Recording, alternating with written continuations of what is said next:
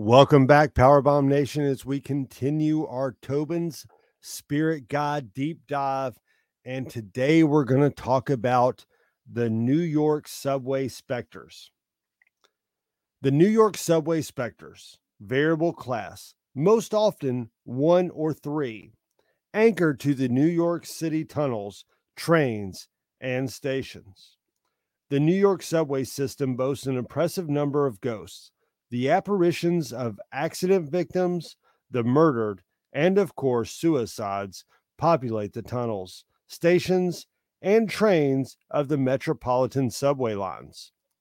Usually, these spirits anchor themselves to one spot and remain invisible.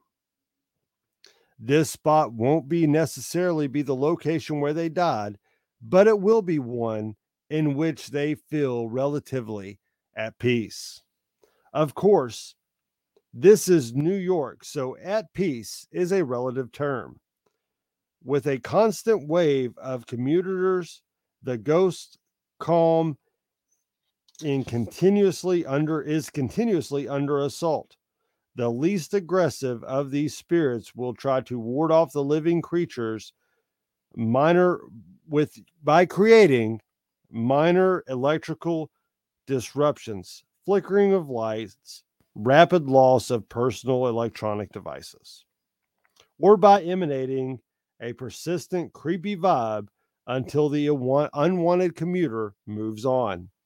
When a ghost patients finally reach the breaking point, it may become visible and throw what can be best described as, if you'll excuse a momentary descent into the vernacular, the mother of all hissy fits.